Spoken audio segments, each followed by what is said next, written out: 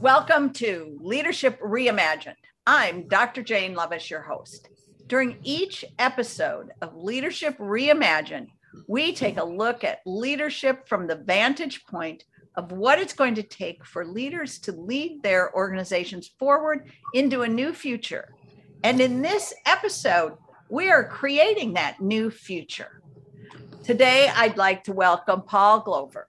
Paul is the no BS workforce development coach, a recovering trial lawyer, an ex-felon, we're gonna have to hear about that, an unabashed Starbucks addict, who isn't, a Chicago's Bears fanatic, the author of Work Quake. He is also an online course creator, a thought leader in business and leadership topics, and a member of the Forbes Coaching Council.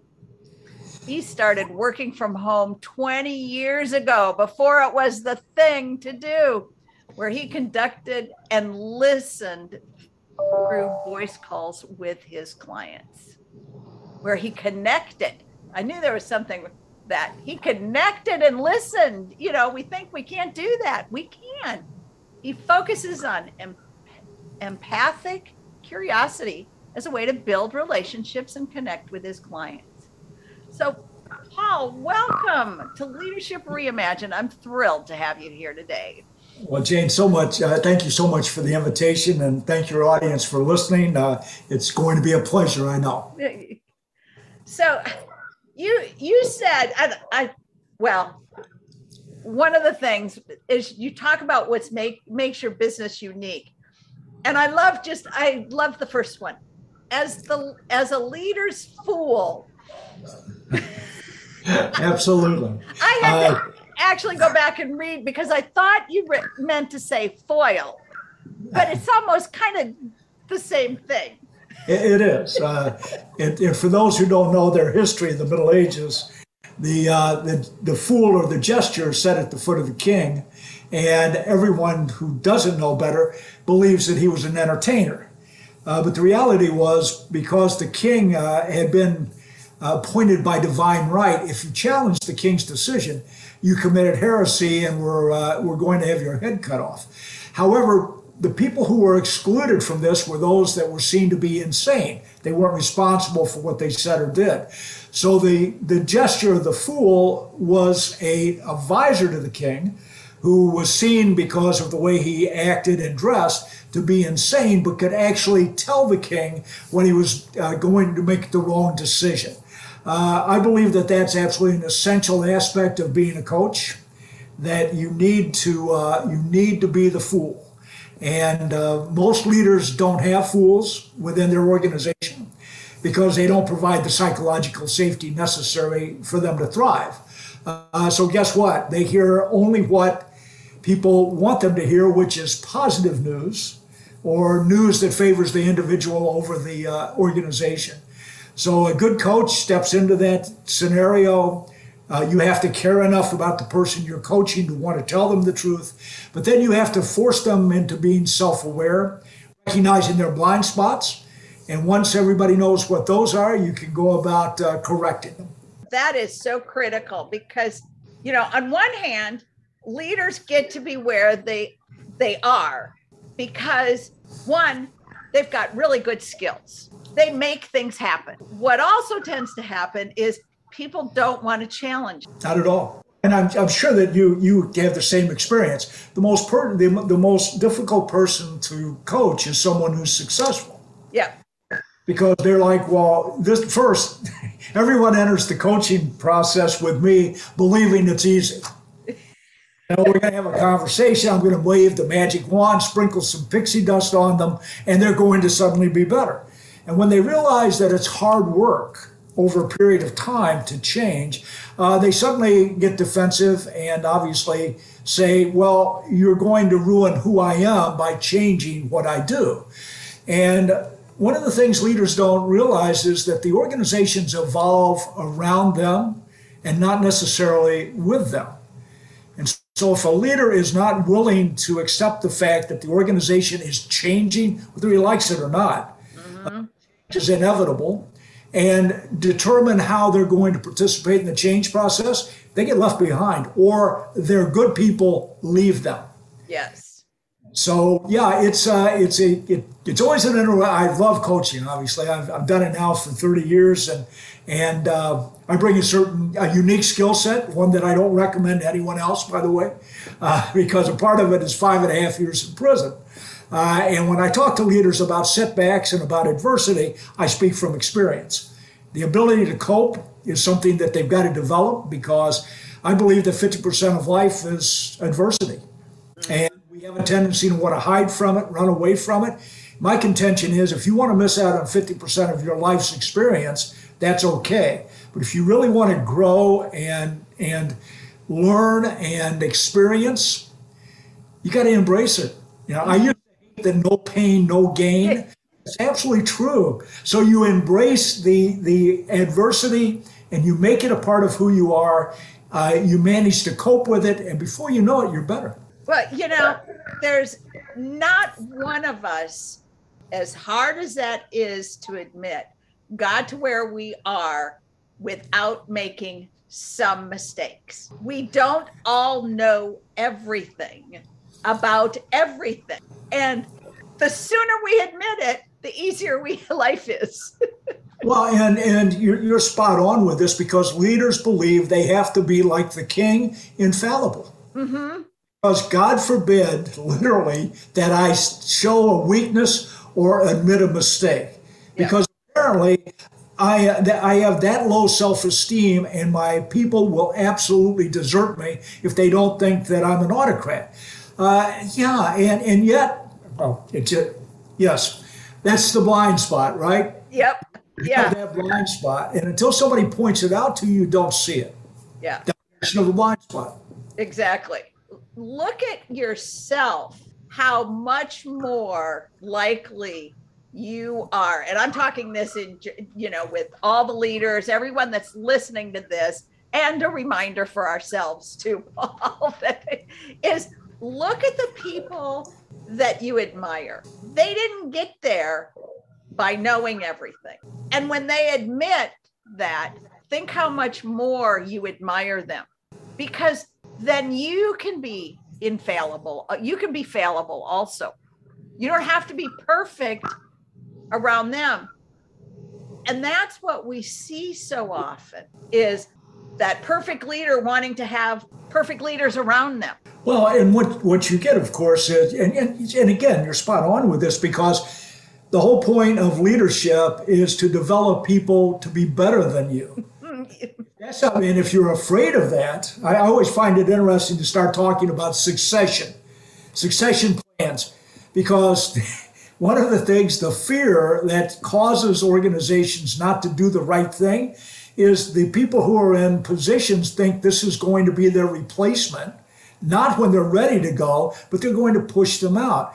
And you have to have these conversations about, if you're doing the right thing and developing the right people, the credit for that team, and it's always about the team, will reflect on you. Instead of having to raise your hand and go, look at me, what you get to say is, look at my team. Look at how good they are. And the concept, again, of psychological safety is, you need to hear the truth as a leader, because I guarantee, one of my sayings with my coachees is, you should always be looking for trouble, because it's there. They're just hiding.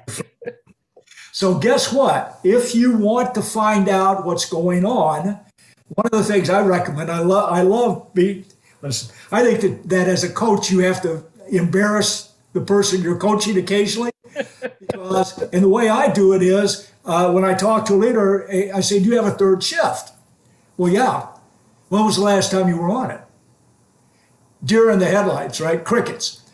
And I go, oh, they're another company. They work for someone else. He said, well, no. Okay. I said, here's what you have to do. Get your lazy ass up at 11 o'clock at night, dress in a pair of jeans, go down to your facility, go in. Don't tell them you're coming. And I said, the first time, walk into the cafeteria, Sit down and wait for break. Do not let the supervisors come in and hang out. You need to be there with the people who are actually doing the work. I said, now the first time this happens, they're going to call the police because they have no idea who you are. I said, the third time you do it is when they start believing you care enough to tell you the truth. Mm-hmm. That's when you find out, because the third shifts is where all the action is, not the good action, but the bad action. And that's the shift that will tell you how the rest of the organization is going. But curiously, first, there is deniability by not going there and finding out, right? If I don't know what's going on, then I can't be held liable for the fact it went on, except that that's such a coward's way out of leadership anyway. So yeah, I have fun with guys in my coaching program. Tell people I'm an acquired taste, Gene. Believe me, 80% of the people who referred to me, we never engaged in other than the first session. So the other 20%, we have a hell of a good time. Well, you can't please everyone all the time. And No. it takes all kinds. And, I don't want we do sometimes. We want coaches that will just tell us what we want to hear. Let's be honest. We do want. Oh, absolutely. And yet, think of some of those leaders that you've worked with when they really got willing to deal with who they are and what happens to their performance. That's when we stop talking about what you've done and start talking about what you can do. And my feelings and the concept of my coaching program is about potential. Because I don't care how good you are, I guarantee you can be better. And the examples are all around us. I'm a gym rat, and I know that if I have a coach when I go to lift weights, I lift more. Mm-hmm. When I do it on my own, I automatically get lazy. Ooh, that hurts. I'm not going to do that. So the reality is we need someone who's going to help us realize that we have a potential we haven't tapped into yet, and then help us do that. But this is hard work. Coaching is hard work. And I think that it's so interesting because everybody believes they know how to coach. Yeah. Right?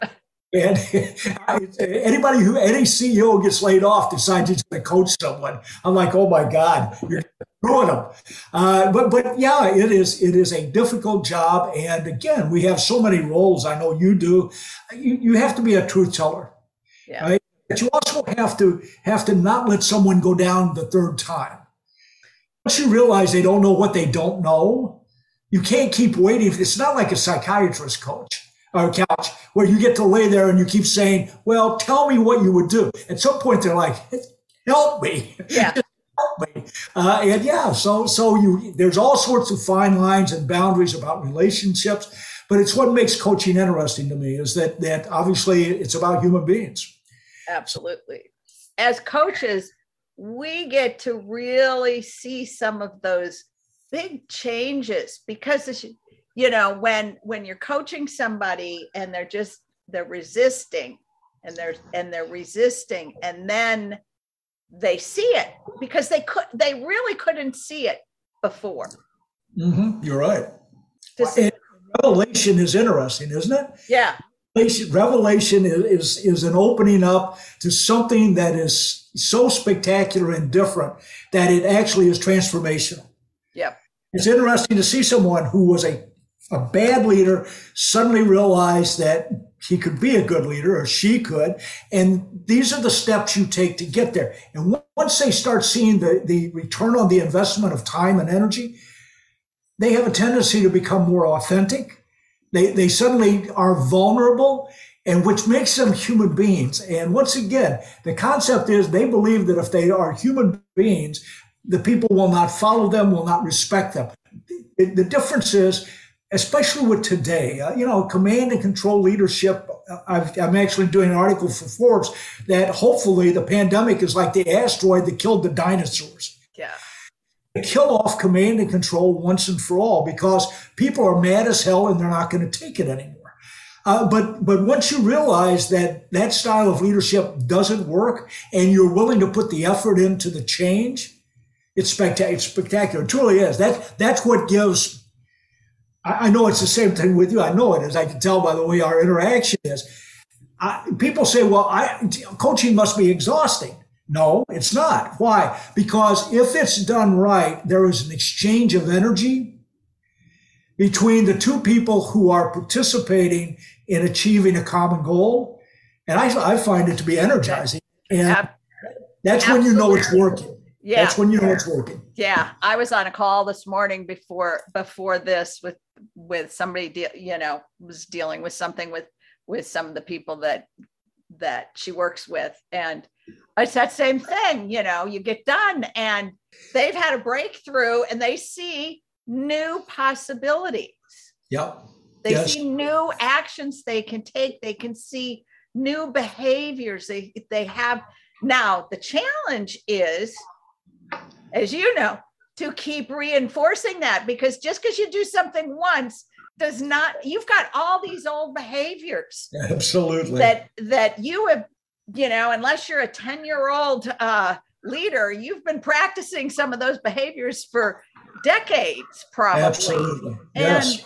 And so they don't change overnight. No, it's a rubber band. Mm-hmm. Stretch it, but if you let it go, it comes back to it. So you as a coach are required to keep the stretch on until they've moved to a different place. And that means sometimes you got to hang. Obviously, I do 12-month coaching programs because I've found out that I cannot do that with them unless I've got enough time to do that with them. And everybody wants 3 sessions should do it, shouldn't it? Yeah, let me tell you, we'll hardly know each other's name in 3 sessions. So let's get serious about this, or don't do it. Right. Yeah, if you're not willing to commit, in 3 sessions, you would have done. You could do it yourself.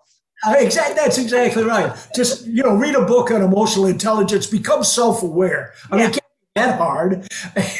So. And I going back to your comment for leaders to really pay attention is that people are mad. People have been feeling abused. We look at the turnover. We look at the people that are disengaged, even if they're still at work, they're doing just enough to get by. Mm-hmm. That really, it's so sad. Oh, it's pathetic. Because people want, you give somebody something to do that they want to do. They go off and they accomplish it. They do. They can bring that same energy to work. Absolutely. They can. And think about what you just said, trip to trigger. Gallup has been doing employee engagement surveys for 40 years. And the numbers within a few percentages, and it's not that we don't know by now what it takes. We just aren't willing to do it because we don't think we have to engage the time and energy and resources to do it the right way. Well, now people are, like I said, they're mad as hell and they're not going to take it anymore. I have faith in the fact that perhaps the industrial age mindset and command and control is truly going to die off just because people are not going to allow it. But it took a pandemic. I mean, my God, it is. And let me throw something else out there because I find it so interesting. There also is a survey that's done called the State of Management. It's done annually. And I started thinking, we keep talking about employees and employee engagement. I wonder what management engagement's like, especially frontline. Unfortunately, the level of disengagement is identical for the people who are supposed to be in charge as it is for the employees. Well, oh my God, if the guy who's the team leader or the leader is not engaged, how do you think anybody else will be? And we take people who are great individual performers. We say, guess what? You're the team leader now. We don't give them any training. We don't give them any resources. We just say, make it happen. Yep. And then we walk away from them. And of course, they absolutely fail. 85% of all people who are promoted into management positions fail. That's because they get no support. They're not given any. It's just crazy to me. It is such a terrible system, and yet it took the pandemic before anyone's even willing to consider that things need to be changed. And what I find so aggravating is everybody thinks people are leaving because of the money. Well, of course it matters. I'm not an idiot. Compensation matters. Absolutely.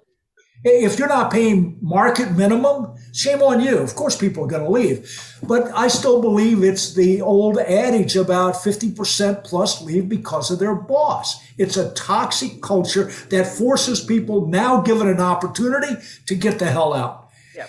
So recognize that if you think that the only reason they're leaving you is the money, once again, you are so out of touch. Yeah. So anyway, it's an interesting time. What's it, the Chinese blessing and curse? May you live in interesting time.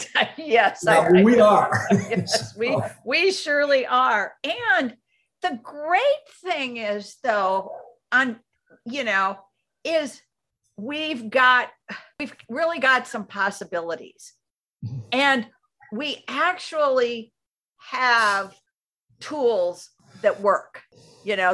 There's now ways to, like you say, we know how to deal with somebody's blind spots. We know it's not one time. We know it takes time to do this.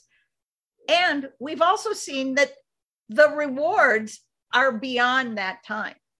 Absolutely. So we have these possibilities. And that's what keeps me going, is that the changes that I see, the possibilities. We know that, and by the way, everybody knows the right words. Stakeholder capitalism, right? Everybody knows what it means. And by the way, I don't know what the name of the group was, but they did this whole thing prior to the pandemic, and they had a statement about it. Of course, the pandemic hits, and guess what they did? They just ran away from that.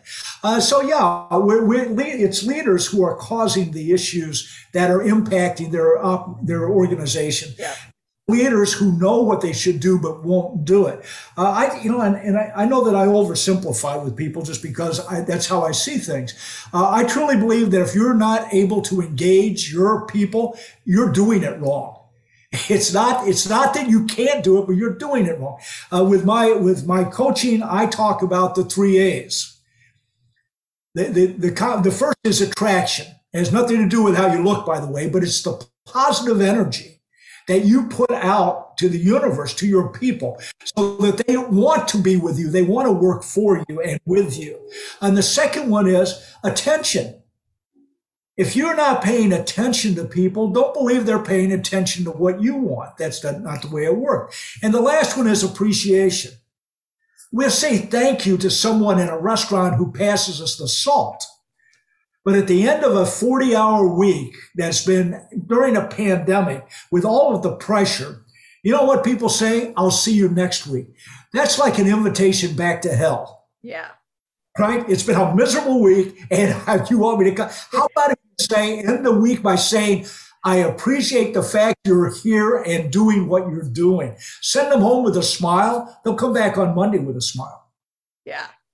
3 things, 3 A's, so simple, require a lot of work, but people won't do it. They won't put the time into it. They don't believe it's necessary.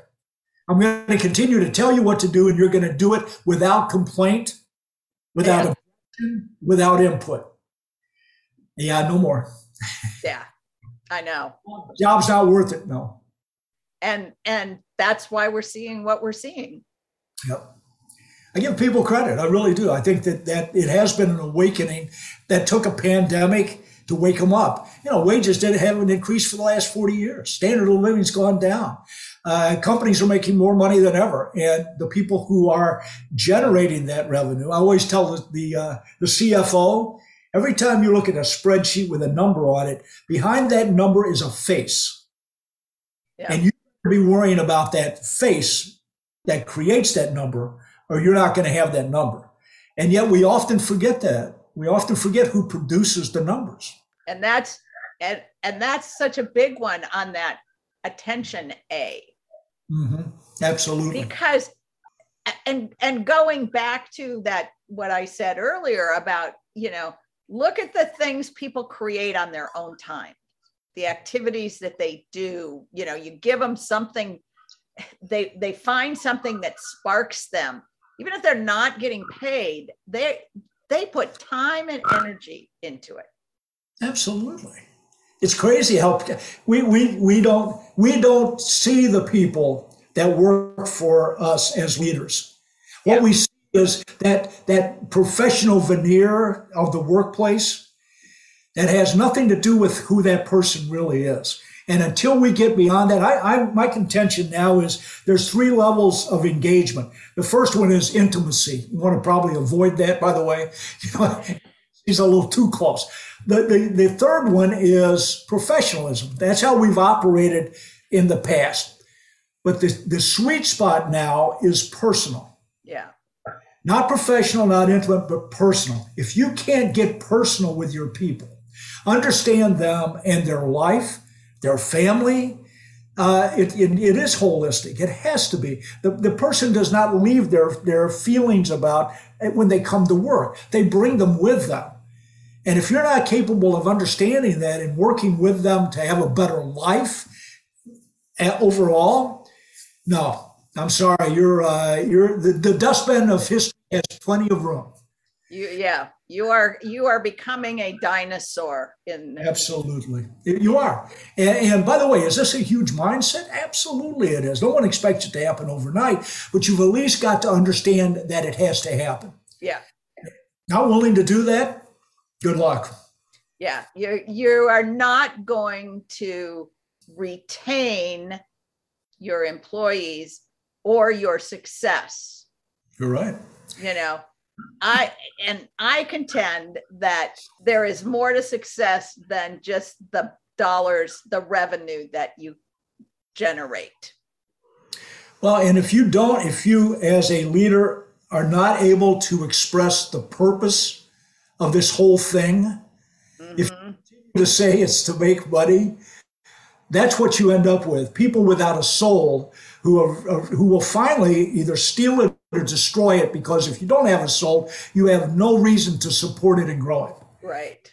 Suck it dry. Once you've established purpose, and that, Simon Sinek, why? Such a simple question, and yet if you're listening closely, you hear a different answer. You can't just ask it once and stop. People don't believe, like I said, I tell the people the CEOs or the CFOs who go on that third shift, don't expect them to do anything on the first shift except look at you in shocked silence.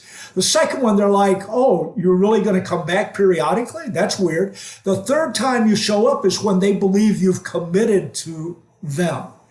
That's when the dialogue starts. Yeah. By the way, I say that empathetic curiosity. If you aren't curious about every person who works with you and for you, shame on you. That's why they're disengaged. You don't care about them. You don't even know a good question to ask them. It's just amazing to me that if you are empathetic and you're curious, the questions come to you because you really do want to know about this person. Right. Yeah. And think of the time that you went above and beyond what you needed to do because somebody cared about you. Discretionary effort cannot be bought. Yep. Nope. It's given freely. Mm-hmm. Right? You can pay someone for hours, but once it gets to discretionary, and by the way, that's where the success for an organization comes in, isn't it? Yes. 10% of the workforce that is giving you discretionary effort, or let's get even better, they are committed to the purpose. That's when you start to see an organization flourish. Yep. So far, only 20% of your organization is doing that. Yeah. First, you have 21% that is actively disengaged. That means that they would destroy your organization given an opportunity. But let's look at this group in the center, this 60%, 50%. Oh my God, if you can get them engaged, yeah, crazy. Yeah. Potential is for this. Oh God. Well, Paul, we're gonna conclude on that possibility of engaging that middle. What is that? 60%. That's a lot of an organization. Absolutely. So, you pay them to show up and put in the hours. You don't pay them for any output. You're nuts. Yeah. So what last thought would you like to share with our listeners? Well, I believe that every day you should try to make someone else's life better, wherever that takes you. And obviously, in the workplace, there's ample opportunity that if first you know what they need to make their life better. But I think that it is a part of who we are as leaders, people who care, to say, today I am going to consciously seek out an opportunity to make a person's life better.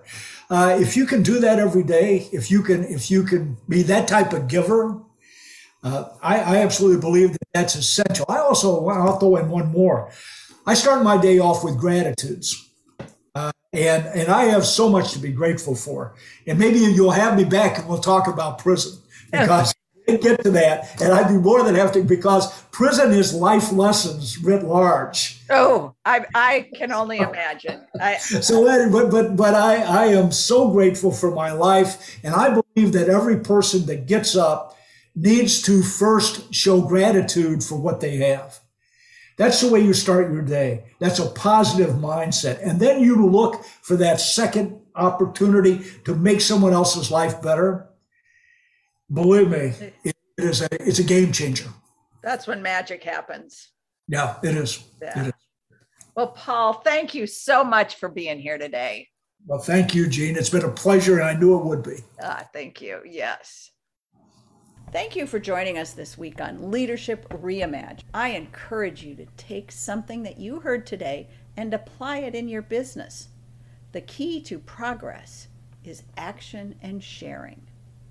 I'd love to hear what you accomplish. Email me at jlovis@lovisconsulting.com and let me know. Speaking of applying it in your business, if you're struggling or looking to expand your leadership skills, let's talk. You can go to lovisconsulting.com. That's LOV as in Victor, AS, consulting.com, and schedule a quick call with me. We need powerful, strong, compassionate leaders to solve the challenges we're facing today. Please subscribe on your favorite platform and share with your friends and family. Thank you for supporting us as we cause and expand 1 million women leaders in tech by 2030. Have a great week, and I look forward to seeing you next week.